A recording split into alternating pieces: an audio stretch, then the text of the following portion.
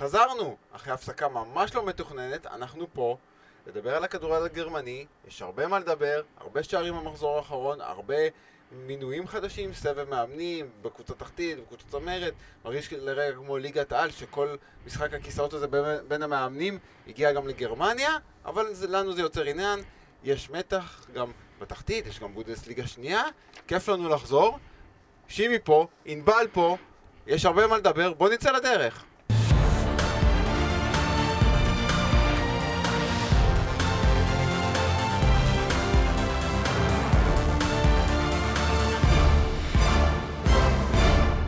שלום וברוכים הבאים לבונדספורט פודקאסט. בוא תגיד את האמת, אתה בעצם לא היינו פה כי אתה אמרת שנגמרה העונה ואין יותר מה לדבר, אבל אז קרה משהו בלתי צפוי, שאלקה ניצחה. אמרת די, חייבים להתכנס. רק בגלל זה היה שווה להיפגש. איך דקל קינן אומר? פעם בעשור. רק בשביל זה היה שווה להיפגש שוב. אם שאלקה מנצחת, אז זו סיבה טובה מאוד להיפגש. היו הרבה אילוצים, דברים שלא תלויים בנו, בגלל זה לא נפגשנו, ואני חייב באמת התנצלות שזה לא קרה. גם מושיק חברי הטוב הפציר בנו שאסור לנו להפסיק, לא משנה מה קורה. אפילו להקליט 5 דקות, אפילו חצי שעה. רק אני, להקליט משהו, רק ענבל, רק שיהיה משהו להקליט כרוצה. אז באמת אני חייב את ההתנצלות בעיקר למושיק, והנה אנחנו עושים את זה. אנחנו מזדהים בעצם עם המשחקים הדחויים של קיל. גם לנו יש פה ושם אילוצים. כמה פרקים בוטלו עכשיו. היה ריבוי מקרה קורונה או חשד לקורונה פה בחדר. וזה לא היינו 3 שבועות. יאן רגנסבורג וכאלה, זה כאן. זה כאן, בדיוק. קילי חזרה אחרי חודש הפסקה, נדבר על זה במשך, והפסידה 2 משחקים, ושלא יקרה לנו את הדברים האלה. עדיף לקיל לחטוף מכת קורונה עכשיו לפי איך שהיא נראית. ולא לחזור, כבר להתחיל את עונת 21-22. אז אנחנו כאן, ושימי פה, וענבל פה, וכיף שאנחנו פה שוב לדבר על הכדורגל הגרמני, כמו שאנחנו אוהבים. יש, כמו שאמרתי, הרבה על מה לדבר. יש הרבה משחקים שהיו במחזור האחרון. יש ליגת האלופות הערב, בבאיירן מול פריס סן ז'רמן, משחק הגומלין אחרי ההפסד של בבאיירן שבוע שעבר בבית. הפסד שמצד אחד הפתיע אותי, שבבאיירן הפסידה ככה, ומצד שני דיברנו על זה כל העונה, ונדבר על זה בהמשך, על כמות השערים שבבאיירן סופגת. זה כבר לא הגיוני, זה לא מפתיע, ועכשיו זה פגע בה, עכשיו היא לא הצליחה לחזור. ונדבר על זה עוד מעט. בואו נדבר קודם כל על החדשות הטריות, נתחיל עם זה. מאמן חדש לבורוסיה למנשנגלאדבך, היא הודיעה בצורה רשמית לפני כשעה, אנחנו מקליטים את זה ביום שלישי בצהריים, על המאמן לעונה הבאה שהוא חתם חוזה ל3 שנים, וזה המאמן הנוכחי של איינטראכט פרנקפורט, זה אדי אוטר. דיברנו על זה לפני כמה פרקים, על אדי אוטר, אני הזכרתי את השם שהוא מאמן שהוא לדעתי הוא לא מוערך, והוא צריך לעשות קפיצת מדרגה, אז הזכרתי אפילו אולי שהוא דורטמונד הייתה צריכה למנות אותו. כאן באה השאלה המתבקשת, האם זו קפיצת מדרגה? אז זהו, אז כשאני שמעתי על החדשות האלה, היום על גלאדבך אני הייתי קצת מופתע, כי מבחינתי איך שאני רואה את זה, זו לא קפיצת מדרגה, זה אותה רמה פחות או יותר, אני לא רואה שזו התקדמות, כמובן שהוא יכול לעשות דברים יפים בגלאדבך, אבל אני ציפיתי וגם קיוויתי שעושה קפיצת מדרגה הרבה יותר גבוהה, לקבוצה הרבה יותר בחירה, אם זה גם בליגה אחרת, וקצת מחזב אותי לראות שהוא נשאר באותה רמה, ובלי שהוא הגיע נגיד אם פרנקפורט הוא לא השיג יותר, הוא היה יכול להשיג אפילו יותר, לפני שהוא עושה את המעבר הזה. הוא בדרך כרגע אולי למקום השלישי עם פרנקפורט, זה הישג שלא היה לה כבר כמעט 30 שנה, בדרך לליגת האלופות. אני באמת לא רואה איפה השדרוג כאן מבחינתו, אתה יודע, גם מבחינת המגורים, אני לא מכיר כל כך טוב את גרמניה, אבל פרנקפורט עיר אטרקטיבית. יותר מגלאדבך זה בטוח. יותר מגלאדבך, ואני חושב שגם בתקופה האחרונה, מינואר, הוא מוכיח כמה הוא מאמן גדול עם השילוב של יוביץ'. הוא הצליח לשלב אותו בצורה מושלמת, ככה שהתפוקה של סילבה לא נפגעת, ויוביץ' נותן את התרומה שלו, ושניהם יחד, נראה שהם מסתדרים ממש טוב על הדשא, וזו עונה גדולה שלו, ואני חושב שאם כבר להשתדרג, אז אולי בדרך אחרת, אם הוא באמת היה חותם בדורטמונד, זה היה מתאים לשני הצדדים לדעתי. תראה, רבים תוהים כיצד מאמן שלקח את פרנקפורט כמעט בוודאות להשתתפות בליגת האלופות בעונה הבאה, מוותר על זה לטובת קבוצה שכרגע בכלל לא נמצאת במקום שהוא מוביל לאירופה, כן? ואז אתה נכנס בין השורות, יש פה עניינים פרסונליים, גם פרדי בוביץ' עוזב את פרנקפורט כנראה לטובת הרטה ברלין, איך תעשה שם, ללכת, כל פעם מחפשים שם את הדמות לשים עליה פרויקט חדש, אבל זה כבר עניין אחר. יכול להיות שעדי יותר מרגיש שהוא לא רוצה להיות חלק מהשינויים הפרסונליים שהנהלת המועדון עוברת. יכול להיות שהוא לא בטוח איזה פרויקט הוא יקבל. זה לא, אתם יודעים, זה גם לא בהכרח כל כך כיף ללכת לליגת האלופות אם אתה לא בא מוכן מספיק. אתה גם מקבל בראש שם, אם אין לך ניסיון, ואז אתה חוזר והסגל קצר וזה פוגע לך גם בליגה. ואתה יכול להידרדר לעונה במרכז טבלה. מצד שני יכול להיות שבא מקס בבאיירן והבטיח לו פרויקט אדיר עם שחקנים וכסף וללכת להסתער על הטופ 4. יהיה משהו יציב ל3 שנים. אי אפשר לדעת מה השיקולים של הבן אדם. אנחנו מניחים, יכולים רק לחשוב שהמשוואה, אני אעזוב קבוצה שהולכת לליגת האלופות בשביל קבוצה פחות או יותר באותו סדר גודל של מועדון שנמצאת במקום השמיני, יש משהו מאחורי הקלעים. אני משוכנע בזה. כן, ברור שיש משהו שאנחנו לא יודעים. גלאדבך יכולה במצבה להציע פרויקט יותר מעניין. יכול להיות ארוך טווח. אני חושב שעל הנייר חומר השחקנים של גלאדבך טוב יותר, אבל אני לא יודע אם זה הסגל שישאר גם בעונה הבאה. כן, אני גם חושב שזה עניין באמת של הבטחות של סגל לפרויקט ארוך טווח. הוא גם חתם לחוזה ל3 שנים, לא שזה אומר משהו בכדורגל של היום. מזה הוא גם קיבל את סעיף השחרור, אם אני קראתי, הגבוה ביותר בהיסטוריה של מאמן בגרמניה. עד 7.5 מיליון יורו, ואם הוא עולה לליגת האלופות, הסעיף צומח ל10 מיליון יורו. וואו. זאת אומרת שבגלאדבך גם לא רק הם רואים בו כאחד שאולי גם יעשה עוד קפיצת מדרגה תוך כדי החוזה. הוא אגב, הייתה לו אופציית יציאה והוא ניצל אותה מפרנקפורט. יש לו חוזה לעוד 2 כן. אז אני מאמין עוד נשמע מה קרה שם באמת, אבל אתה צריך לקבל פרויקט, אתה יודע, אתה רוצה להגיד שזה... אתה חושב גם על יוסי אבוקסיס ובני יהודה או לא? שרק אני חושב על זה. אני חשבתי על דברים אחרים. בדרך כלל חושב על יוסי אבוקסיס ובני יהודה בהקשר של כל הדברים. אבל לא, כן, גם על יוסי אבוקסיס אמרו מה הוא עזב את באר שבע בשביל פחות כסף וקבוצה שיורדת ליגה. אז יש חוזה ארוך טווח, ויש יחסים בין אישיים, ויש שאתה פה לא מסתדר, והאיש שהביא אותך הולך, ואתה לא יודע מה יהיה, ופתאום מציעים לך באיזשהו מקום משהו שלך, ולבנות משהו מחדש עם מטרות גבוהות. אז אני רוצה רק להגיד, תחשבו שתמיד יש משהו מאחורי הקלעים, ותלכו עם זה, ותלכו עם בן אדם, שום בן אדם לא מודע פוגע לעצור בקריירה בהחלטה כזאת. זה תמיד מזכיר לי גם את ה... הולך אחורה בכוונה. הזכרתי את המקרה הזה כמה פעמים בהקשר הזה של בינוי מאמנים באמצע עונה, את המינוי של פליקס מגת, כשהוא לקח אליפות עם וולסבורג, ואז הלך לשאלקה, אבל זה גם היו דברים אחרים שם מן הסתם, אבל זה די מזכיר לי את הסיפור. זה לא מזכיר לי את יוסי אבוקסיס, כמו שאמרת, הסבב מאמנים הזה פשוט הזכיר לי את ליגת העל. אלישע, זה הזכיר לך. זה גם בני יהודה. אלישע לוי, שרון מימר, כל הסבב מאמנים הזה, אתה יודע, מרקוס רוזה הולך לדורטמונד, אדי יוטר מחליף אותו. ומה המכנה משותף? מחלקת התקשורת של גלאדבך מודיעה הודעות רשמיות בשביל קבוצות אחרות. אבל פרנקפורט הודיע, גם פרנקפורט הודיע רשמית, אישרה רשמית, גלאדבך הודיע, אבל בהקשר הזה דורטמונד עדיין לא הודיע למרקוס רוזה. מחלקת התקשורת בגלאדבך תיקח אחריות בשמנו על מה שהיה בנתן, זה באמת... אבל גם, נגיד עכשיו, כל הסבב מאמנים הזה, גם אני כל הזמן נשבר ברקע. אז רגע, אתה רומז שפברי יאמן את פרנקפורט בעונה הבאה בליגת האלופות? למה אתה חוזר אליו? כי אז עשית לי פה משולש ברמודה ורציתי לסגור אותו איכשהו. וגם מעמודי התווך של הפוד, אין מה לעשות. מה זה עמוד תווך? אני לא ראיתי בונה עליו כעמוד תווך.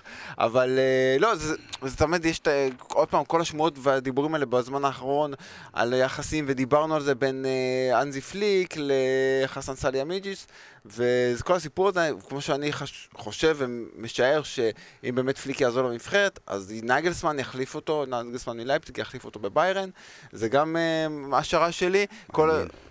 כן, מעניין בטוח, אבל תמיד כל מה זה מזכיר לי שכל הסבב, יש הרבה חילופי מאמנים בקבוצות, לדעתי גם פליק לא יישאר שם בבאיירן, וזה יהיה סבב כזה, כל הקבוצות כמעט משנות את תפקיד מאוד מפתח במועדון, את המאמן, יש גם בתחתית, נדבר על זה בהמשך. קלן פיתרה את מאמן, את מרקוס גיסדול, ומינתה את פונקל, שזכור לנו מהשנים האחרונות בדיסלדורף. וגם היה פעם בקלט כבר, זו קדנציה שנייה. נכון. אז זה גם מעוניין לקראת הישורת האחרונה בתחתית, אבל אני רוצה לדבר באמת על ביירן. אני רוצה להגיד לך שאם עדי יותר זה יוסי אבוקסיס, אז פונקל זה יוסי מזרחי.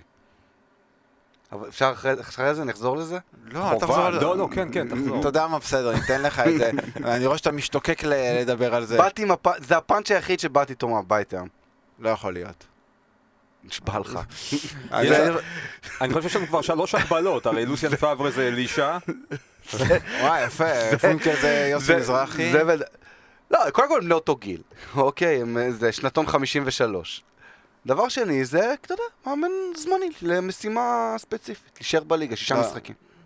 כן, אבל נראה לי... מה שפונקל עשה עם דיסלדורף... לא, ברור, אני סתם, זה גם חצי הקיצה לשימי, כמו שאני אגיד לו עכשיו, אי אפשר, אתה יודע, זה דברים שאתה לא יכול להישאר אדיש. אתה אומר לי, ראית, אמרת לשימי יוסי מזרחי, הוא ישר נדלק, כן, תגיד לו... בוא נעשה סתם דבר עכשיו דיון, וזה נצק לו אלי אוחנה פתאום, סתם תכניס כזה, וזה, אורים על מיליאן. הוא יודע ללחוץ על הכפתורים הרגישים, זה נכון. בדיוק, אתה רואה? טוב, בוא, תחזור למסלול, סליחה.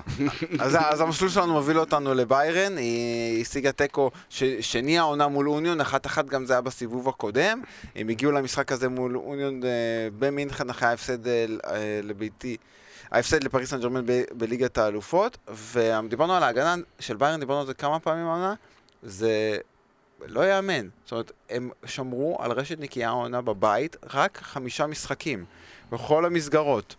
מדהים. עכשיו, ההגנה הזאת... הם ספגו יותר שערים מאוניון ברלין. כן, זה הזוי.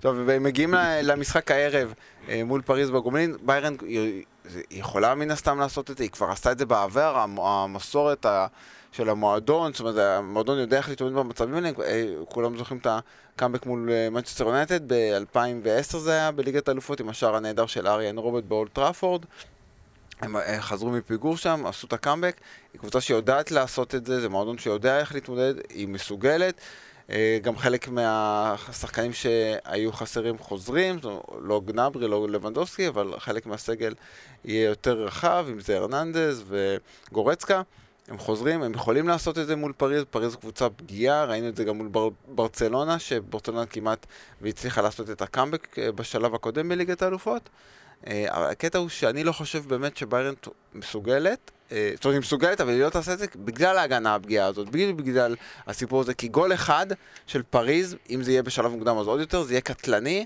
וקשה לי לראות את ביירן, עושה את זה ברגע שהיא תספוג גול, כי היא תספוג כנראה, היא שווה ספיגת גול, איך שההגנה שלה נראית. אני יכול להגיד לך שבגומלין בין סן ג'רמן לברצלונה אני נדאמתי מהשבריות המנטלית של סן ג'רמן, שפשוט רעדה שם למרות היתרון מהמשחק הראשון, אבל אני חושב שהיה שם איזה פן פסיכולוגי בגלל הרימונטדה, כן, אני לא בטוח שזה הולך להיות ככה הערב. אני אגיד לך משהו אחר, אבל חוץ מההגנה, שאת באמת רואה אותה איך היא מתמודדת עם שחקן כמו קיליאן אמבפה, שהוא... אני צופה בו ואני לא זוכר אי פעם שחקן בגיל שלו שנתן לי תחושה כזאת של...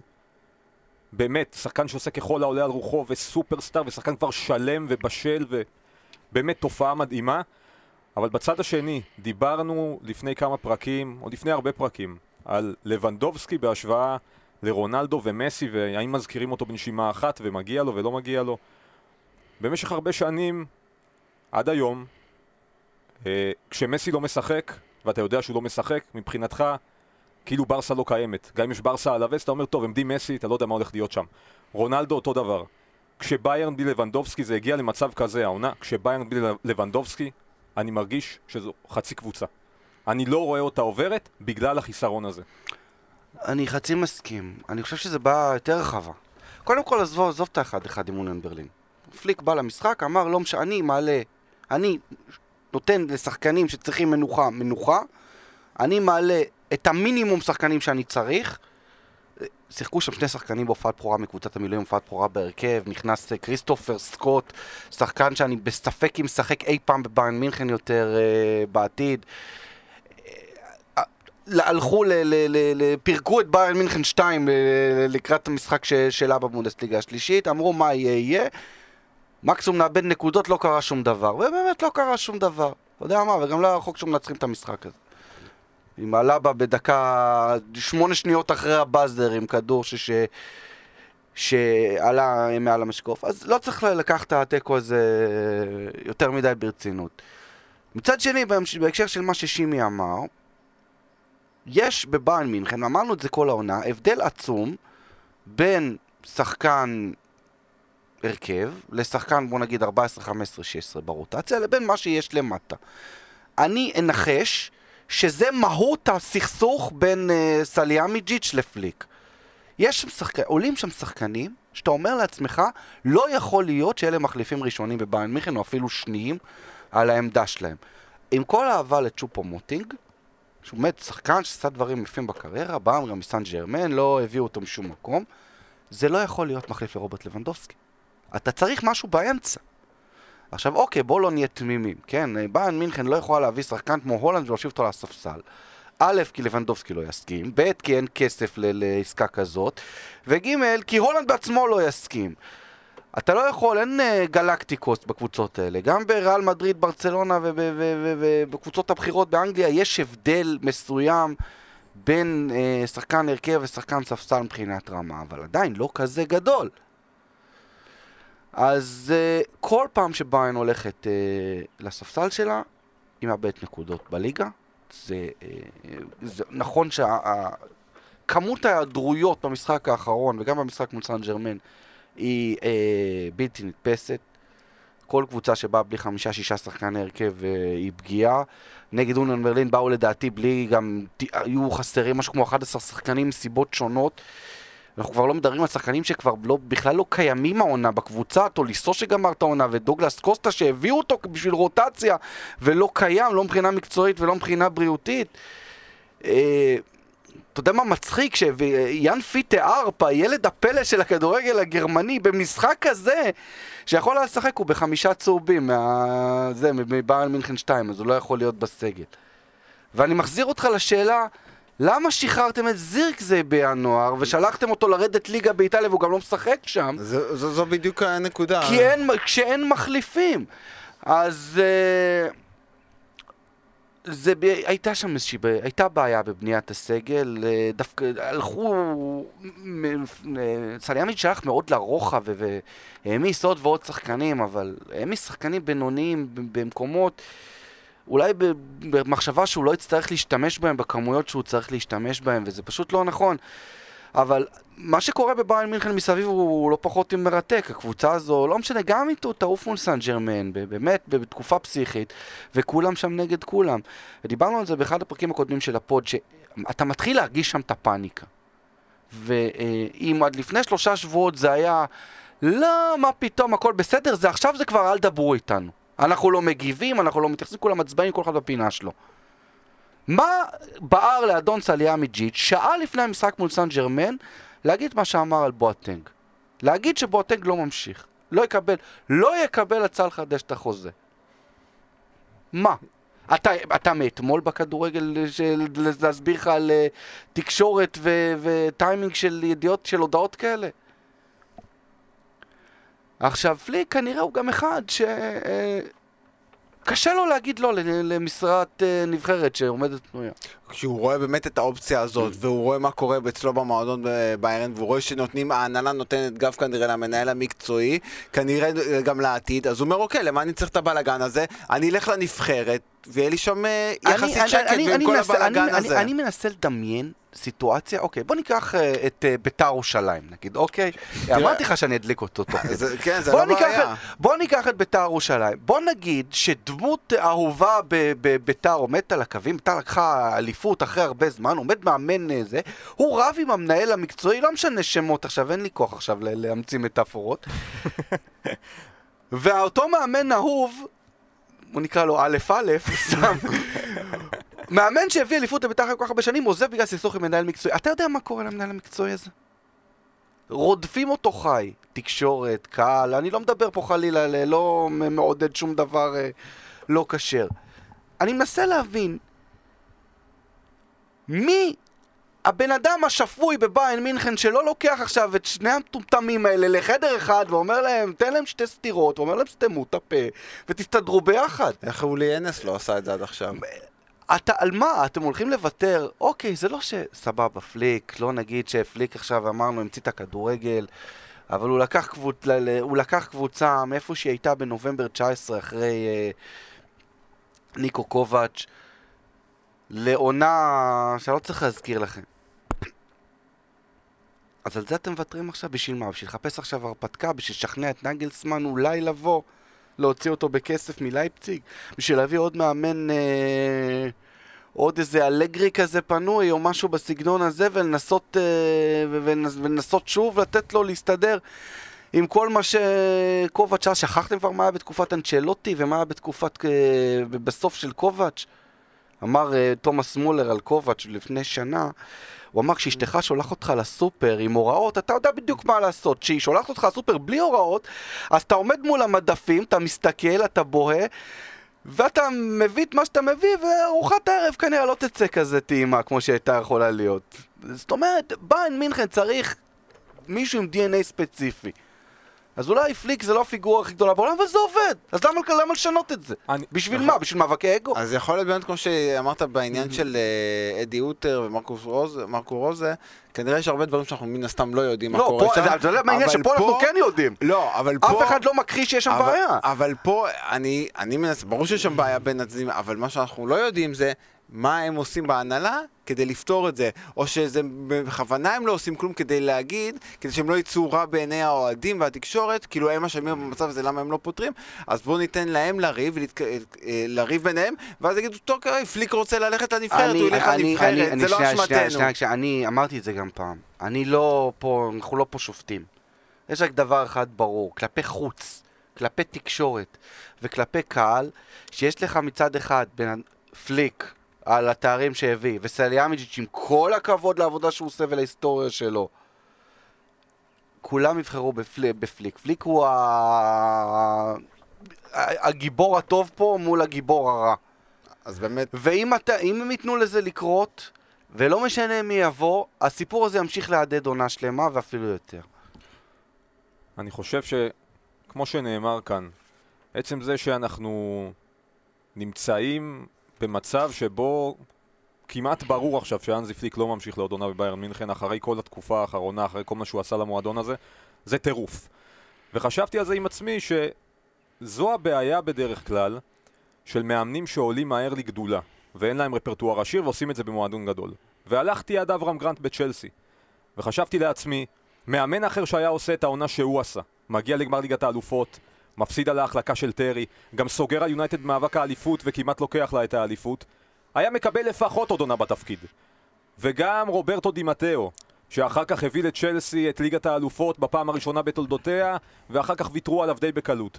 שניהם עלו מהר, הביאו הישגים גדולים, כל מאמן אחר שהיה עושה את זה במקומם, עם שם גדול, היה בוודאות מקבל הערכת חוזה. דמיין שיורגן קלופ נמצא במקום אנזי פליק, מישהו מוותר עליו? מישהו פשוט שהוא פיגורה גדולה יותר. אז אני חושב שזה נמצא בעוכריו, אבל אם פרס הניחומים זה נבחרת גרמניה, אז הוא לא מפסיד כל כך. אני מבין אותך, אבל זה מוזר לי באמת, כמו שענבל אומר, למה לוותר, אמנם הוא לא פיגורה, אמנם לא שם גדול, אבל באמת שיש לך מאמן כזה מול מנהל ספורטיבי כזה שהוא גם לא המאמן הספורטיבי. זהו, זה בדיוק, הוא מקבל ביקורות ורובן בצדק, אז באמת, אני מנסה להבין את האינטרס של ההנהלה של ביירן, הרי כמו שענבל אומר, דברים כאלה, איך שזה נראה כלפי חוץ, כלפי התקשורת, זה נראה רע, אז מה האינטרס שלהם? הרי הם אנשים מנוסים, הם יודעים איך להתנהל במקרים האלה, אז למה הם באמת נותנים לזה, להמשיך כל השמועות, כל הדברים האלה, כל הדיבורים על הסכסוך ביניהם, להמשיך לזה לקרות? יכול להיות שזה באמת באיזשהו אופן גם משפיע על המשך דרכה של הקבוצה בליגת האלופות, על ההצלחה שלה ובליגה? למה הם נותנים לזה לקרות? למה לא לעצור את זה באמת ולהגיד אוקיי, לכאן או לכאן? זאת אומרת, מה האינטרס שלהם להמשיך ככה? אני חושב שבסך הכל כדורגל כמו פוליטיקה יש שם הרבה אינטריגות ודברים שנוגדים את ההיגיון ולא ברורים. כמו שלפעמים אתה רואה ראש ממשלה שם מישהו לא מתאים לתפקיד שר חינוך או משהו כזה ואתה אומר למה? יש את השיקולים שלו. יכול להיות שקורים שם דברים שאנחנו פשוט לא מבינים ברמה האישית. יכול להגיד לכם אבל שבמשחק מול אוניון ברלין הבמאי הגרמני שם 4, 5, 6 פעמים קלוזאפים על עומד פליק 5 מטר ממנו סליאמיג'יץ', הם לא מסתכלים אחד על השני, הם לא מעיפים מבט אחד על השני, בטח לא מתייעצים. אני גם מעולם לא הבנתי למה מנהל ספורטיבי צריך לשבת את הספסל בשום ליגה, אבל זה כבר כן, זה כבר דיון אחר. יושב באמצע מישהו מרגיש כזה, אתה יודע, שיהיה חוצץ ביניהם. זה לא נראה טוב. זה לא נראה טוב, זה לא מכבד, זה לא פעם ראשונה שזה קורה בבאיירן מינכן, זה הוליווד, דיברנו על זה הרבה פעמים. ואז אתה רואה את הטיפוסים האלה ביציע, ואתה אומר, רבותיי, צאו פה סדר, כי איבדתם על זה שליטה, אז קבלו החלטה ותחזירו לעצמכם את השליטה.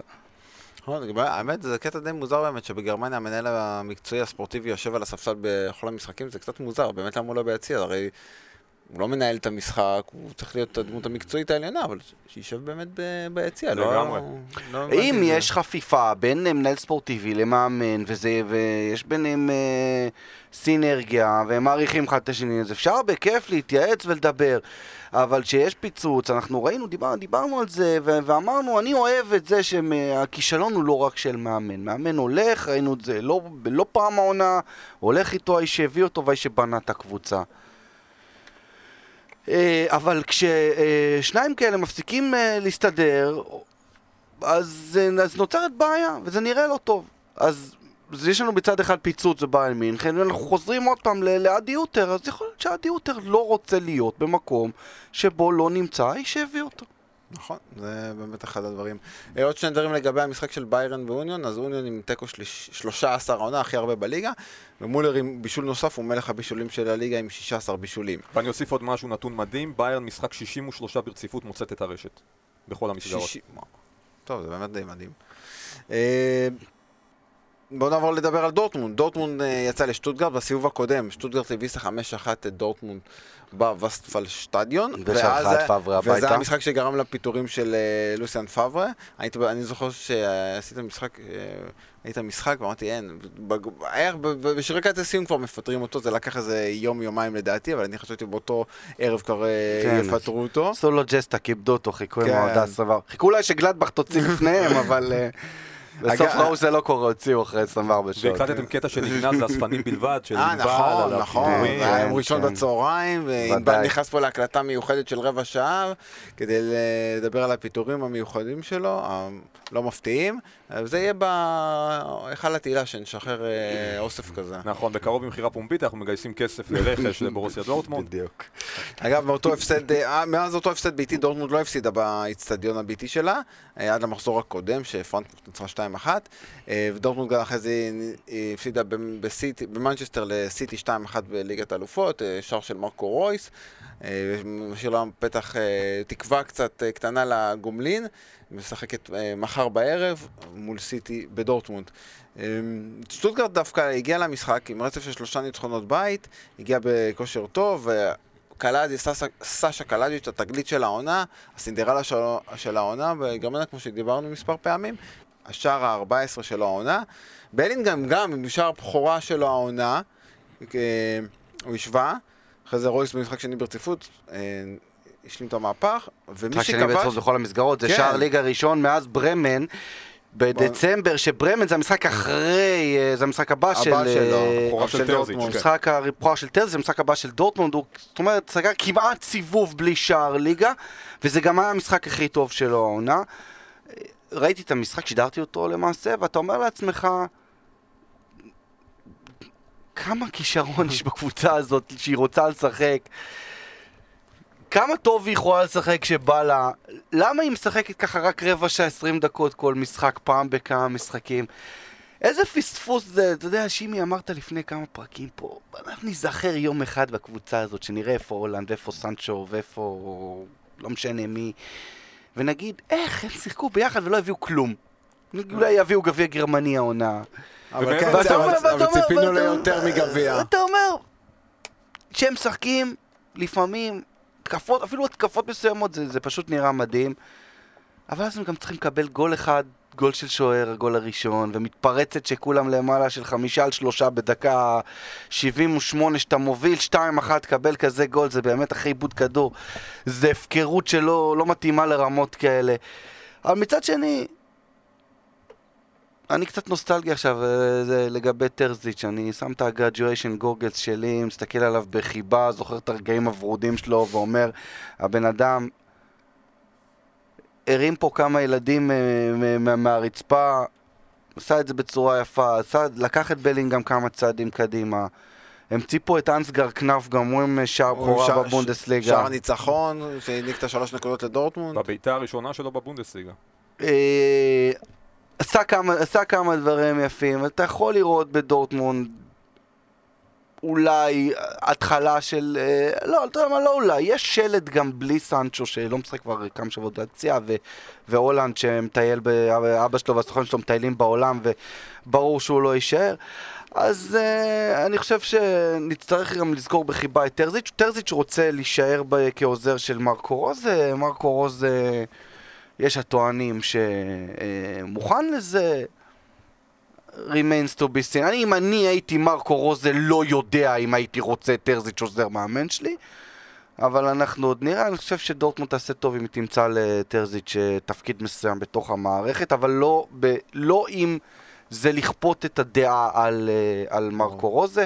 בכל מקרה, מי שלא קיים מאז שאבא שלו והסוכן שלו התחילו לטייל בעולם זה הולאנד, כבר כמה שבועות. אז זה 6 משחקים בכל המסגרות ללא שער, כולל נבחרת נורווגיה, וזה בדיוק מה שרציתי לדבר עליו. הוא באמת, הוא עשה את הסיבוב, וזה במדריד, בברצלונה, ואז שהם היו בסיטי, זה לא הוא, זה לא הוא, והוא לא יכול לשלוט בזה. זה לא נחזור פה, זה למאור בוזגלו, מה אני אבא שלי, אני לא שולט באבא שלי. זה באמת הסוכן שלו ואבא שלו שעשו את הסיבוב הזה, והיה את המשחק במנצ'סטר מול סיטי בליגת האלופות, שראו אותו גם היו דיבורים ושמועות על זה שיש שם משהו עם סיטי.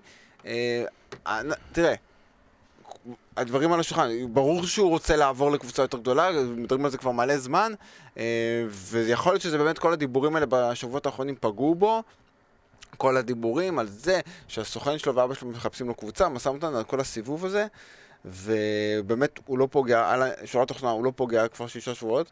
הייתה לו תקופה כזאת לפני כמה זמן, שהוא גם כמה משחקים לא כבש, הוא לא איתנו, עזוב, הוא לא איתנו, הורים שלו מרוכז, הוא לא...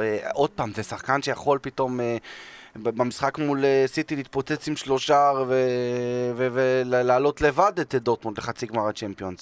זה לא שאין לו את היכולות. אני רואה את המשחקים האחרונים, אתה רואה שהוא לא שם, הוא גם לא מגיע בקלות למצבים, שהוא מגיע הוא מחמיץ, הוא לא עושה את הדברים שהוא היה עושה לפני חודש. זה דיון פילוסופי של מה היכולת של שחקן לשלוט במעשים של אבא שלו והסוכן שלו. אוקיי, אנחנו שוב נחזור לאבו זגלוס. כן, אבל מצד... דורטמונד אומרת, לנו אין שליטה על זה, אנחנו לא מתערבים, כי מה אנחנו יכולים לעשות? אנחנו לא יכולים להגיד לאלפי הולאנד לאן לטוס, או למינו ריולה. נכון. ומעדיפים לא להתערב, אבל ברור שיש כאן פגיעה מקומית. נכון, עכשיו יש משחק כזה, עכשיו הם מדברים, דורטמונד דיברו השבוע על זה שהולאנד בכלל לא למחירה, אין סיכוי שהוא יעזוב בקיץ, הסוכן שלו אתמול הוציא הודעה על זה, שהם קיבלו את ההודעה מדורטמונד, שזה באמת, אתה קורא את זה ואתה אומר, אוקיי, נו באמת, זה מצחיק, כאילו, אתה שמעתי את ההודעות האלה, שהסוכן שלו מינו ריולה מדבר על זה שהם יכבדו את העמדה של דורטמונד, על זה שהוא רוצה להישאר, שהם לא מתכוונים למכור את הולאנד, אבל זה שטויות, באמת. הוא אמר, אנחנו מכבדים את העמדה של דורטמונד, אבל אנחנו לא בהכרח מסכימים איתה. אז כשראיולה אומר את זה, אתה מבין לאן זה הולך. והראש של הולאנד באמת לא ממש בדשא במשחקים האחרונים. בוא, ראיולה זה אחד שקודם כל רוצה את העמלה שלו, אוקיי. הפרסומים שבאו מספרד, שראיולה וגם אלפי הולאנד רוצים את העמלות 20 מיליון יורו כל אחד לכיס. זה באמת, אתה מדמה, אתה אומר לעצמך, איזה מסחרה עושים על הגב של שחקן צעיר שכל שמה אתה שחק כדורגל בסופו של דבר. הוא עוד לא בן 21. אתה יודע מה, גם לא יקרה שום דבר אם יהיה בדורטמונד עוד עונה, מבחינת הקריירה שלו. ברור שברגע שהקבוצה מתרחקת מליגת האלופות, העברה שלו הולכת ומתקרבת, וגם דורטמונד בו תרחה את הכסף. ברור, במיוחד אם הם לא היו לליגת האלופות. אבל אני מפריע להתנהלות הזאת, כאילו גם של הסוכן, גם של האבא. עכשיו, נכון שאין לארלינג הולאנד באמת שליטה על זה, אבל כן יכול להיות השפעה, כאילו לא יכול להיות שהם יעשו משהו, הם רוצים בניגוד לדעה שלו.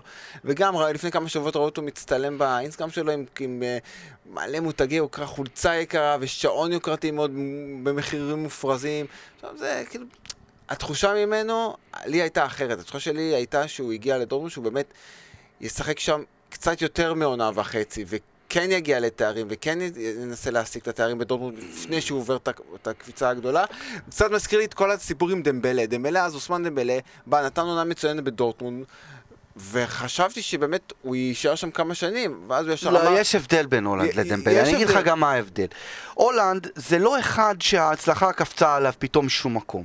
זה אחד שמגיל, הוא בא כל גדל בית של כדורגלן, של כדורגלן, יודע מה זה כדורגל מגיל 0. דבר שני, את הקריירה שלו מנווטים מגיל 12, 13, 14.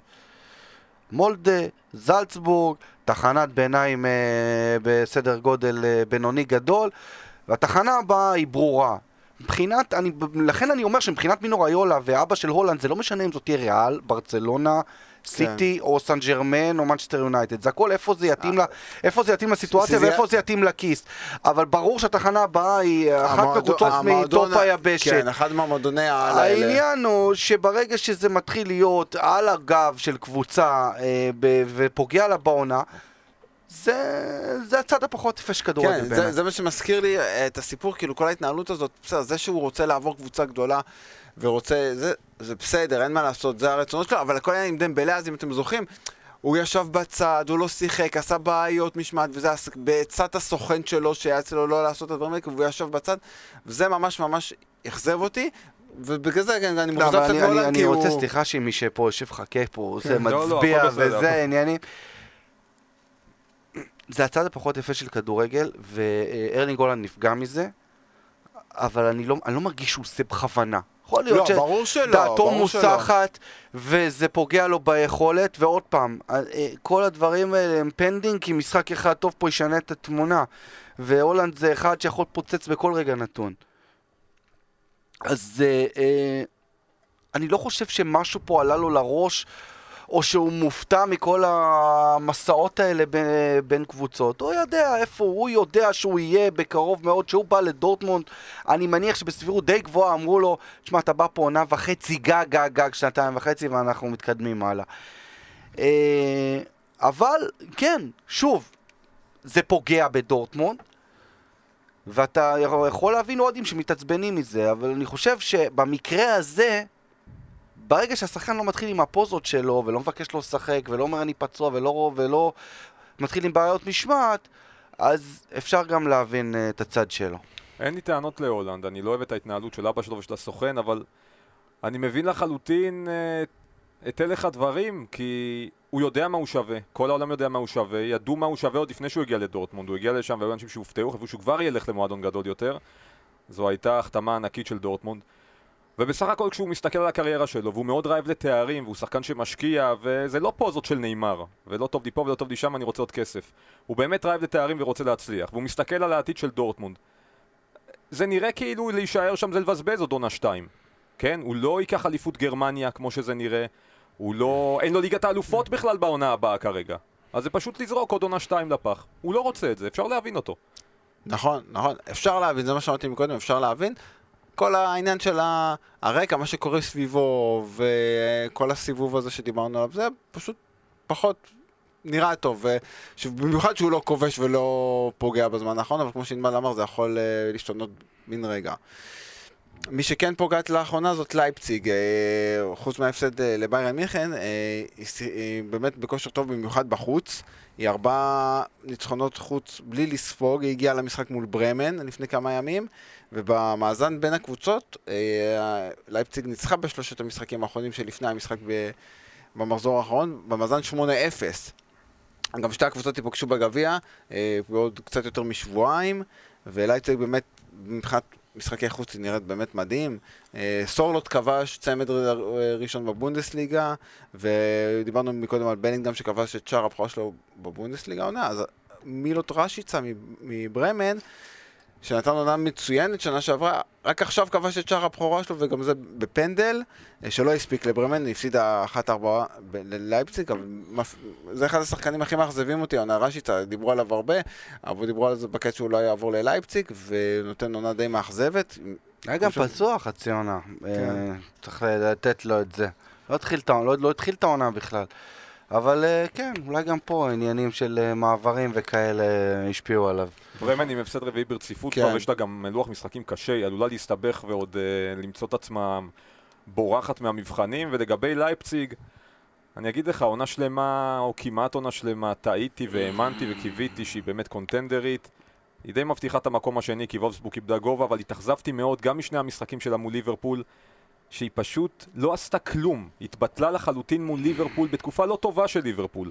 וחשבתי שהיא מסוגלת זה הרבה יותר, וגם במשחק מול בבאיירן, כשבאיירן בלי לבנדובסקי, ההפסד הזה המאכזב בבית, כשהיא יכלה בסך הכל לפתוח את הליגה, ואנחנו רואים עכשיו שבאיירן גם מאבדת נקודות שוב, אבל זה לא משנה. לייפציג בגדול אכזבה אותי העונה. לייפציג שישי מול אופנהיים בבית, שזה אחד המשחקים הכי קלים שאתה יכול לקבל בשלב כזה של העונה. יורד לשתיים, ואז יש וולפסבורג נגד ביירן מינכן ביום שבת. אחרי ההדחה אולי מול סן ג'רמן. לא לך תדע באיזה הרכב, לך תדע איזה ריקושטים יצאו משם אחרי ההדחה אם וכאשר. לא יודע, אולי יהיה לנו מתח פקטיבי, איך אמרת שימי כל העונה, 2 שבעצם 13. אבל יכול להיות. לא יודע, יש צריך לזכור גם שלבאיירן יש גם כאילו עוד נקודה בזכות ההפרש שערים המאוד מאוד עדיף שלה ללייפציג. בוא נגיד אם נשאר מעל 4-5 אחרי המחזור הזה, אז זה יהיה סגור סופית, אבל יש פה שביב אחרון של תקווה, בכל מקרה קרובה רחוקה, אני מסכים עם זה. כן. טוב, בואו נעבור בקצרה למשחקים נוספים שהיו במחזור הזה. המשחק רב השערים בין פרנקפורט לוולפסבורג, 4-3 לפרנקפורט. פרנקפורט נראה טוב, אדי יוטר כמובן, דיברנו על זה. יוביץ', הזכרת אותו שימי, כבש, שערו הרביעי מאז שהוא חזר למועדון בינואר, ולוולפסבורג כבשו וחורסט, שער 18 העונה, עונה באמת מטורפת שלו. סילבה גם כבש לפרנקפורט, עומד על 23 שערים, סילבה 3 שערים מהשיא. אנחנו הולכים לדבר על זה עכשיו. כן, עכשיו. הולכים לדבר על זה שיש גלאדבך נגד פרנקפורט בשבת. זה מה שרציתי להגיד, שבשבת שתי הקבוצות נפגשות, פרנקפורט וגלאדבך, אדי יוטר מול קבוצתו הבאה, גם זה היה אגב עם מרקוס רוזה, אותו דבר. מרקו רוזה מונה פורסם על עזיבתו לדורטמונד, ואז הם נפגשו, ואז גם פרש בגביע. פה יש לך את שני המאמנים. ופה זה שניהם. משחק מאוד מעניין. בואנה, זה אדיר. כשמרקו רוזה, סיפור מרקו רוזה הוביל את גלאדבך לתקופה קטסטרופלית שהיא קצת יצאה ממנה בשבועות האחרונים. אז מעניין מה יקרה בפרנקפורט אחרי ההודעה הזו. פלוס 7 על דורטמונד, 6 מחזורים לסוף העונה על פניו. היא לא אמורה לאבד את הכרטיס לליגת האלופות, אבל יהיה מעניין. בדרך כלל היית מדבר תמיד על הטקטיקה הזאת, נגיד של קבוצות ישראליות, להוציא הדלפות שהן מעוניינות בכוכב של היריבה שלהן לפני המשחק בשבת, אז עכשיו זה לא הדלפה, זו הודעה רשמית. רוטר נגד הקבוצה הבאה שלו, כן, זה חתיכת משחק מעניין. כנראה באמת הכל היה מתוכן להודיע את זה עכשיו, לכמה ימים לפני המשחק ולא אחרי. יבקש מרוזה טיפים באריזה. טוב, עוד מינוי שהיה בימים האחרונים. יוסי מזרחי, מונה למאמן קלן, 6 מחזורים עד סוף העונה. אז היה משחק קלן מיינד, זה היה ביום ראשון בערב, זה היה משחק באמת בתורה בקרב תחתית מאוד מאוד חשוב שלצערי לא שידרנו אותו, אבל מיינדס צריכה 3-2 בתוספת הזמן, בחוץ את קלן, וקלן פיתרה את מרקוס גיסדול, מינתה את פרידלם פונקל למאמן עד סיום העונה, באמת האיש למשימות מיוחדות כמו שענבל אמר, להציל את העונה של קלן. הוא המאמן השישי במספר הופעות בהיסטוריה של הבונדסליגה, מספר הופעות כמאמן כמובן, על הקווים. כן. קלן נמצאת מתחת לקו האדום, 3 נקודות מתחת לקו האדום. באמת היא בעונה מאוד מאוד בעייתית מבחינתה, ויכולה לרדת ליגה או יכולה יותר למבחנים, שזה באמת נורא מבחינתה. אם היא תדרדר שוב לליגה השנייה, קשה להאמין איך היא חוזרת, כי היא באמת נראית רע. אולי זה, יש לי משימות מיוחדות, סימון טרודי יחזור לשם יעלה אותה ליגה חזרה. אבל בינתיים שימו לב למיינדס. כן, 3 ניצחונות ב5 המשחקים האחרונים, הפסד 1 ב10 המשחקים האחרונים שלה, התאוששות מדהימה. הרבה בזכות המאמן החדש שמונה, סוונסון. גם שם החליפו את המאמן הספורטיבי ביחד עם המאמן. וזה באמת גם משינוי. אני רוצה להגיד משהו על קלן. אתם יודעים, כדורגל יש את הקטע הזה שהמטרה הבסיסית שלו היא להבקיע שערים. ולפיכך, קצת קשה לשחק בלי חלוץ. עכשיו, מי הגאון בקלן שהלך, ויתר על קורדובה, בשביל דודה, עם כל הכבוד לשערי הפנדלים שלו, וסבסטיאן אנדרסון, שכבר שכחתי מתי שיחק בכלל העונה, כל העונה פצוע, ואז, אחרי כבר שסבסטיאן אנדרסון פצוע ודודה מביא מה שהוא מביא, הולך ומביא בינואר את עמנואל דניס מברוז' שהוא לא חלוץ, וגם בברוז' לא נתן מספרים, כגיבוי התקפי, ואז קבוצה פשוט לא מבקיעה גולים. אמרנו פה שבוע אחרי שבוע שכן הקבוצה הכי חלשה בתחתית. מה שכן, למצב כזה, שאתה כבר מפטר מאמן 6 מחזורים לסוף העונה, כשאתה 3 נקודות מתחת לקו האדום, אתה רוצה מישהו עם ניסיון, אתה רוצה מישהו שיכול לתת השפעה מיידית, ולכן אני מבין את הבחירה בפונקל. הוא עושה דברים יפים בדיסלדורף, הרבה מאוד לא הסכימו עם הפיתורים שלו באמצע העונה, שגם בסופו של דבר לא עזרו, כי הקבוצה ירדה ליגה במחזור האחרון. ועוד נקודה לגבי התחתית, צריך לשים לב, כי לפעמים קורה מצב בתחתית, אפשר לקרוא לזה אפקט מכבי פתח תקווה, נגיד. וואו. רואה מצב בתחתית, שכשאתה קבוצה תחתית, אבל יש לך כל העונה פארק כזה של 5, 6, 7, 10 נקודות מהקו האדום, ואתה בכלל בנו, המטרות שלך בתחילת העונה היו הרבה יותר גדולות, עשית תוצאות מאכזבות, ירדת על תחתית, אבל אתה לא באמת חושב שתרד ליגה, ואתה חי כל העונה במוד שלי זה לא יקרה, ואז אתה מגיע למחזורים האחרונים, אתה לא יכול להרים את עצמך מנטלית, ששחקנים שהביאו אותם בשביל להיאבק על כרטיס לאירופה, למאבקי תחתית מול קבוצות שכל העונה בקלחת, והשחקנים שם on fire על תחתית. אז צריך לשים לב, כי ארמיניה והרטה ומיינץ הבינו את המצב שלהם מצוין, הם לוקחות נקודות. ובאופן טבעי בשלבים כאלה של העונה, קבוצות תחתית אוספות נקודות מול קבוצות שגמרו את העונה. מה קורה באוגסבורג, אופנהיים וורדר ברמן, זה כבר סיפור אחר. עכשיו הפעם מתחיל להצטמצם. אולי למזלן של אוגסבורג, אופנהיים וורדר ברמן כן נפסידה, והיא כרגע קצת יותר שקועה. אבל הדברים האלה גם יכולים להשתנות. ונכון שהאוגסבורג, אופנהיים וורדר ברמן הם מצב שהן צריכות, נגיד, נגד ניצחון, 2 מ6 ולהישאר בליגה, אבל הגיע הזמן שיעשו את זה. כי אף אחד במצבן לא רוצה להגיע ממש למחזור האחרון 2 כשהחרב על הצוואר וההישרדות לא הובטחה מתמטית. הזכרת את אוגסבורג ואת התחתית, אז אי אפשר שלא לחגוג את הרגע שאליו התכנסנו פה היום. יפה. זה קודם כל או כי שלקה תהיה בבונדסליגה השנייה גם בעונה שעברה. ידעתי שתמצא את הקשר. ציניות בצד עכשיו. אתה ראית את סצנות השמחה בשאלקה אחרי המשחק? מה? ראית איזה תגובות של אונטלר? איזה חגיגה? גרמוזיס שהמכונה קובי רפואה, סתכל על הג'סטות בתוך כדי משחק. רגע, אתה רוצה בפרק הזה לזכור את כל המאמנים הישראלים? כי כרגע אתה כבר עומד כבר על איזה 6-7. אמרתי את זה בשידור אבל גם. בסדר, אבל לא אמרת את כל 6-7 אחרים שהזכרת עכשיו. אני אהבתי את המכונה, כאילו זה משהו נרחב, זה ידוע. זה בני ובן זנדברג בשידור ומי שראה את המשחק. כן, כאילו זה common knowledge, שזה ידוע שהוא רפואה. טוב, אוקיי, בלי מטאפורות מאמנים ישראלים יותר. מה הייתם הזה? היה שם משהו טהור. באמת, קבוצה ששכחה מה זה לנצח. היא ניצחה פעם אחת בשנה וחצי, כמעט 44, ניצחון שני ב-44 משחקי ליגה.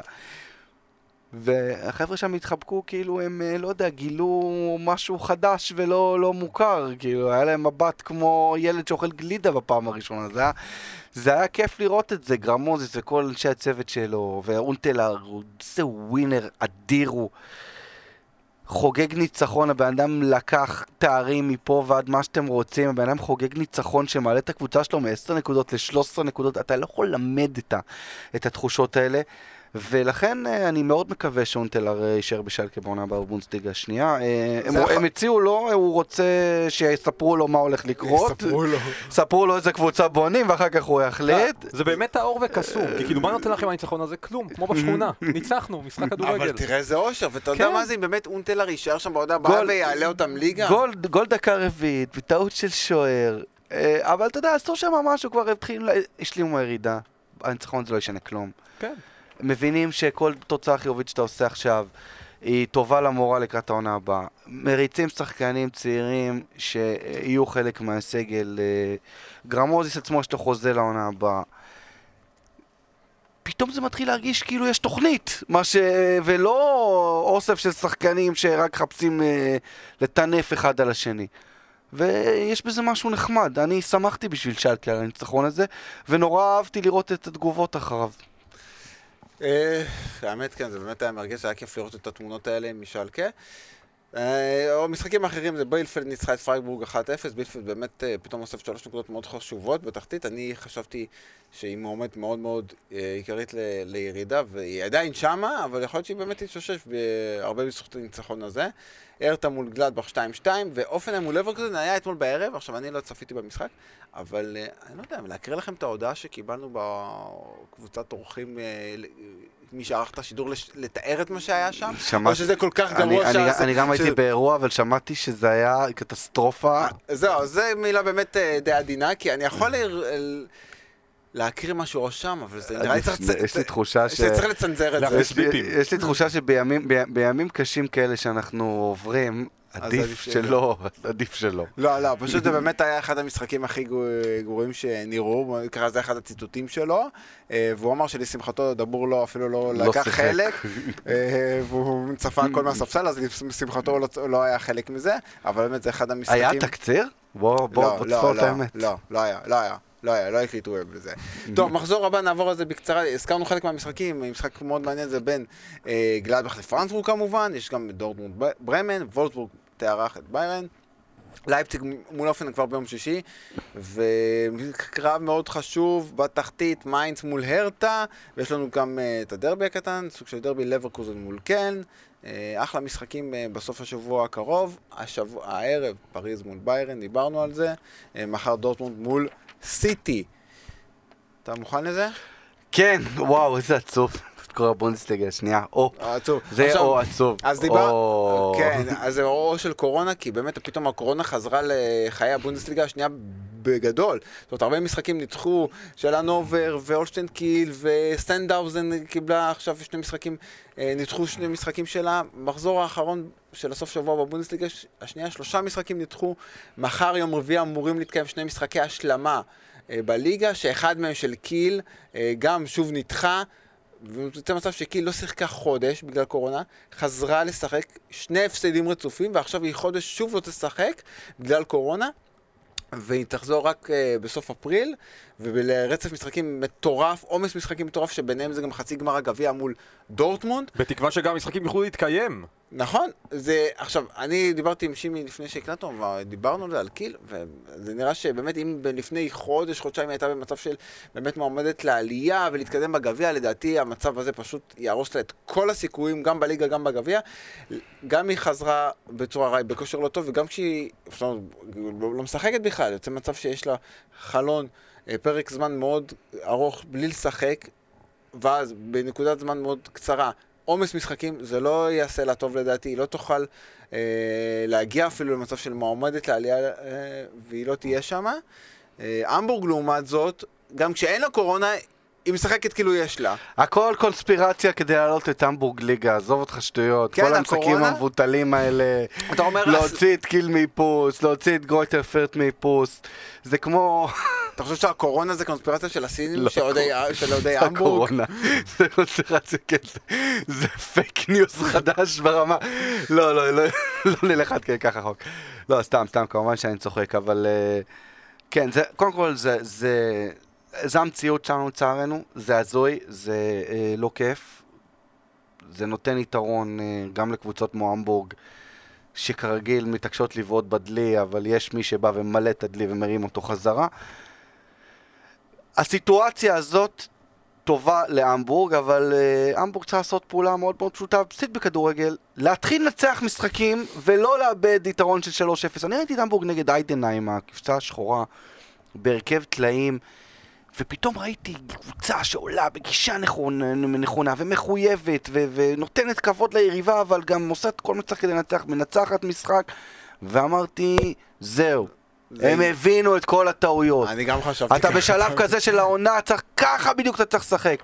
ואז באה ההתפרקות הזאת נגד הנובר, ואחר כך ההפסד לדם. תקשיב, זה קבוצות שגמרו את העונה, שאין להן על מה לשחק. אתה בא ומאבד נקודות מול קבוצות כאלה, לא יכול להיות יותר גרוע מזה. אבל יש חבל הצלה. כן, מסתבר שהמבורג באמת יכולה יותר גרוע מזה. אני ערכתי את המשחק נגד הנובר והייתי פשוט בהלם, כי היא הובילה כבר 3-0, נכנסה לתוך המחצית השנייה כבר. משלושר של אהרון אנט. כן, וזה היה הזוי, כאילו, כבר הובילה, מחצית שנייה קבעו את ה-3-0, ואתה אומר, אוקיי, באמת, כמו שענבל אומר, הם הבינו, הנה, הם בדרך הנכונה, ופתאום לקבל שלישייה, והם התפרקות, ואחרי זה תפסד מול דרמשטאט ביום שישי האחרון, וכאילו הם עושים באמת הכל כדי לא לעלות, הם רוצים לעשות כנראה את הליגה השנייה שנה הבאה, ליגה אדירה, עם שאלקה, עם המבורג. אני רוצה להבהיר משהו, בכל פעם שאנחנו מדברים על המבורג ועל הכישלונות שלה, נשמע כאילו אנחנו מתלוננים על זה. מה, אם המבורג הייתה קוראת את הליגה 20 הפרש? היה הרבה פחות כיף. אנחנו מדברים על זה. אנחנו לא מתלוננים או בוכים, אנחנו פשוט נדהמים מזה. כן, תמיד כשאני מגיע פה לחדר בקומה 3, תמיד, מה יהיה עם המבורג? המבורג שוב לא עולה, המבורג היא... אבל אתה צודק, זה כיף שאתה נכנס פה לחדר, או פה במסדרונות וישר מדברים איתי. אבל אני אלך איתך אחרת. קח את המבורג בעונה הבאה בבונדסליגה קבוצת, בוא נרצה לפרגן למרכז טבלה, איפה שברמן נגיד היום, אופנהיים, אוגסבורג וכו'. שטוטגרט אפילו, אתה יודע מה, ניקח עונה טובה. שטוטגרט, וואו. על מה נדבר? נכון. על שאלקה. על מה נדבר? על שאלקה בליגה השנייה. מה נגיד? אוקיי, המבורג אכזבה באחת עם הרטה. נו. אכזבה את מי באחת? נו, כאילו... אולי בכלל, להמבורג עצמה יש את העניין, הם מחפשים את העניין הזה ואת המתח, הם מעדיפים... אני חושב שזה באמת כל הסיפור, כן. להיות... אבל רק רויטרפרט יכולה, בוחום למרות המידע שלה, אני מאמין שתעלה בסופו של דבר, אבל רק רויטרפרט יכולה למנוע מהמבורג עלייה ישירה. נכון, כי... ושוב אני חוזר, יהיה מאוד מעניין במבחנים בעיניי. לא משנה מי תהיה שם, הקבוצות האלה... גם איידנה ודיסלדורף עדיין יכולות להגיע לשם. אתה יודע מה, אני אלך ואגיד שהמבורג לא נופלת במקום שלישי. אז זהו, זה בדיוק כמו שאני ושימי דיברנו לפני שנכנסנו להקליט, בדיוק דיברנו על הקטע הזה שהמבורג עם כל הצרות, עם כל ההופעות העלובות שלה, קשה, לקיל יהיה קשה להתאושש ממה שנפל עליה. אז המבורג באמת לדעתנו, הימור שלנו, הם לא הכי גרוע בוורסט קייס סצנריו, זה פשוט שהם יגיעו למקום השלישי למבחנים, כי לדעתי, לפחות הם באמת יהיו שם בצמרת 1-2, מקסימום שלישי. בורחום גם תהיה שם, לשמחתי, למרות ההפסד שלה, הפסד מאוד מפתיע ל-3-0 לפאדרמון, ויש קבוצות כמו שאיידנהיים, דיסלדורף, לך תדע, אפילו סנט פאולי בקשר מטורף מתחילת שנת 2021, ופתאום סנט פאולי באמת רחוקה ממרחק נקודות שיכולה לעשות את זה ולהגיע פתאום למקום השלישי. עכשיו תחשוב איזה מטורף זה אם המבורג לא תעלה וסנט פאולי תהיה במקומם המבחנים. היא קצת רחוקה מדי, אני חושב שפער 9, משהו כזה, אבל אם העונה הייתה מתחילה בינואר, פאולי דורסת את הליגה, זה פשוט מטורף. היה גם ביום ראשון משחק מאוד מעניין בין בראונשווייג לאוסנברוק, דרבי של סקסוניה התחתונה. תמיד זה מזכיר לי, אני לא זוכר, אמרתי פעם שעברה, אתם זוכרים את הפרק בנסטועים פלוס, אל בנדי, עם לואוור אנקטן ואפר אנקטן. המקללה. כן, הקללה של שיימוס בנדי. שיימוס בטח. אתה מבין? אז תמיד שאני מדבר על הדרבי הזה של בראונשווייג ואוסנברוק והנובר, בראונשווייג, הסקסוניה התחתונה, תמיד זה מזכיר לי, זה לואוור אנקטן. מדהים. אבל הבראונשווייג ניצחה 4-0 בדרבי, זה אוסנברוק עם 10 הפסדי בית רצופים, הזוי. ממש. הנובר במקום החמישי, ומחזור הבא יש לנו דרמשטאט צריך גם לקחת בחשבון שבסופו של דבר הקורונה תגרום לליגה הזאת להפסיק, ואז אנחנו נתחיל לדבר פה על, כמו שעשו באנגליה, חישובי נקודות פר משחקים עם אחוזי הצלחה וכאלה. אני מקווה שצריכו להשתלט שם על העסק הזה, כי זה באמת לא מצחיק. כמויות המשחקים זה באמת טוב, בבונדסליגה שלנו שומרים על עצמם, באמת, אבל בבונדסליגה השנייה זה פתאום מתפרץ. אם דיברנו על הבונדסליגה השנייה, אז בוא נרד עוד יותר למטה, לעוד יותר כמו לואוור אנקטן, בוא נרד עוד יותר למטה. ליגה שלישית, וההפתעה באמת של הסוף שבוע מבחינתי הייתה בליגה הזאת שאונטראכן מהמקום האחרון בטבלה, ניצחה 2-0 את המובילה דינמו דרזדן, שלא ניצחה כבר 3 משחקים רצופים, היא מתקשה לברוח לקבוצות האחרות בצמרת. אונטראכן עדיין יכולה להישאר בליגה, הפער בינה לבין הקו האדום עומד על 6 נקודות, אבל דרזדן זה באמת מפתיעה, היא כאילו היא לא רוצה לעלות, משהו שמאוד מזכיר קצת את המבורג בשנים האחרונות, אבל באמת זה היה מפתיע, דרזדן גם במשחק קודם היא לא לקחה נקודות, במשחק מול רוסטוק היה 0-0, משחק שכן היה, באמת היה דרבי מזרח גרמני, זה אנזה רוסטוק מול מגדבורג, הצמרת מול התחתית, ומגדבורג מהתחתית הפתיע גם 2-0 את אנזה רוסטוק, וזה היה מפגש מאוד מעניין, חוץ מזה שזה דרבי, גם המאמן של אנזה, ינס הרטל, אימן את מגדבורג לפני כמה שנים, עלה איתה ליגה, מהליגה השלישית לבונדסליגה השנייה, זכה בתואר מאמן העונה בליגה השלישית, והפעם הוא אימן בצד השני, ומגדבורג עם ניצחון מאוד מרשים, היא קצת התרחקה מהקו האדום, היא בדרך, עשתה צעד מאוד חשוב בדרך להישארות בליגה השלישית. לא תדבר על ה-2-2 הקטסטרופלי שלנו נגד בבאיירן מינכן 2, המפורקת, שכל השחקנים שלה היו בשיחקו עם בבאיירן מינכן 1. אני חיכיתי לך שתזכיר את זה. עם 2-1 דקה 85 היה שם, מסתכל כל הגולים במשחק הזה הוא ברבע שעה האחרונה. אבל כן, ג'יימי לורנס שווה לבבאיירן מינכן 2 בדקה 90 תוספת הזמן. טוב, הגענו לפינת היום הולדת שלנו, ששני אנשים חוגגים היום. אחד, שמו הוא יואכים שטרייך, זה ניתן קרדיט ליובל רובוביץ', חברנו עמיתנו מפוסבל, שהזכיר את זה וצייץ את זה, ששחקן שכיכב בהנזה רוסטוק ובמגדבורג, שהזכרנו אותם רק עכשיו, הוא מחזיק בשלושה שיאים חשובים של הכדורגל המזרח גרמני. זה 53 שערים בנבחרת, ו-229 שערים באוברליגה, מליגה למזרח הגרמנית, הוא זכה גם בנבחרת במדליית הארד האולימפית, הוא גם אימן את מגדבורג, ובראונשוויג, וצוויקאו, קיצור, יואכים שטרייך, היום בן 70, מי שבחור קצת יותר צעיר ממנו, הוא היום בן 61, זה רודי פלר.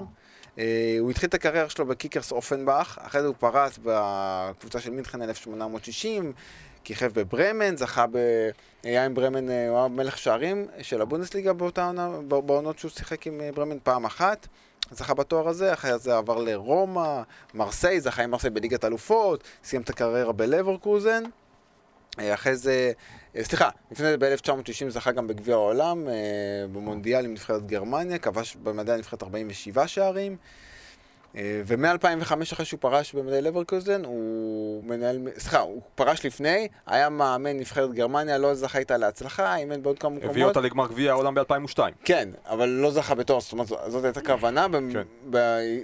וזו הייתה הפתעה גדולה. כן, גם ביורו אחרי זה הוא אימן, אבל מבחינת הקבוצות, קראת הקבוצות שלו, הוא לא זכה להצלחה, אימן בכמה מקומות, אבל הוא ממש לא זכה להצלחה, והגיע ללברקוזן ב-2005 כמנהל מקצועי, ומאז הוא שם, 16 שנים הוא שם כמנהל מקצועי של לברקוזן. קודם כל, כמה קטנות על פלר, קודם כל הוא היה מלך השערים בליגה השנייה, ועונה לאחר מכן מלך השערים בליגה הבכירה, זה מזכיר לי את דל פיירו שעשה את זה באיטליה בסוף העשור הראשון של המאה הזו. חוץ מזה שחקן שלקח את גביע העולם, אבל לא לקח אליפות גרמניה. פעמיים סיים במקום השני עם ורדר ברמן, והזכרת את הזכייה במונדיאל באיטליה, בשמינית הגמר, התקרית עם רייקארד. היריקה. כן, אחד הדברים הכי מגעילים שראיתי בכדורגל אי פעם, קודם כל מבחינה גרפית ראו איך היריקה נתפסת בטלטלים, היו שתי יריקות, ועד היום אני לא מבין למה פלר הורחק. רייקארד הורחק על 2 יריקות, למה הורחק פלר? זה היה עוול גדול, מסכן. טוב, אם היה עבר אולי היינו יודעים.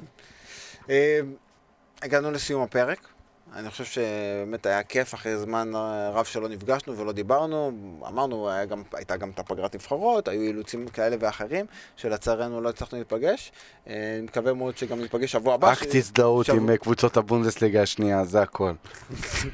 שבוע הבא גם יש מחזור אמצע שבוע, ננסה להקליט לפני, אני וענבל עושים שידורים ביחד ביום שלישי בערב, ננסה להקליט פרק לפני.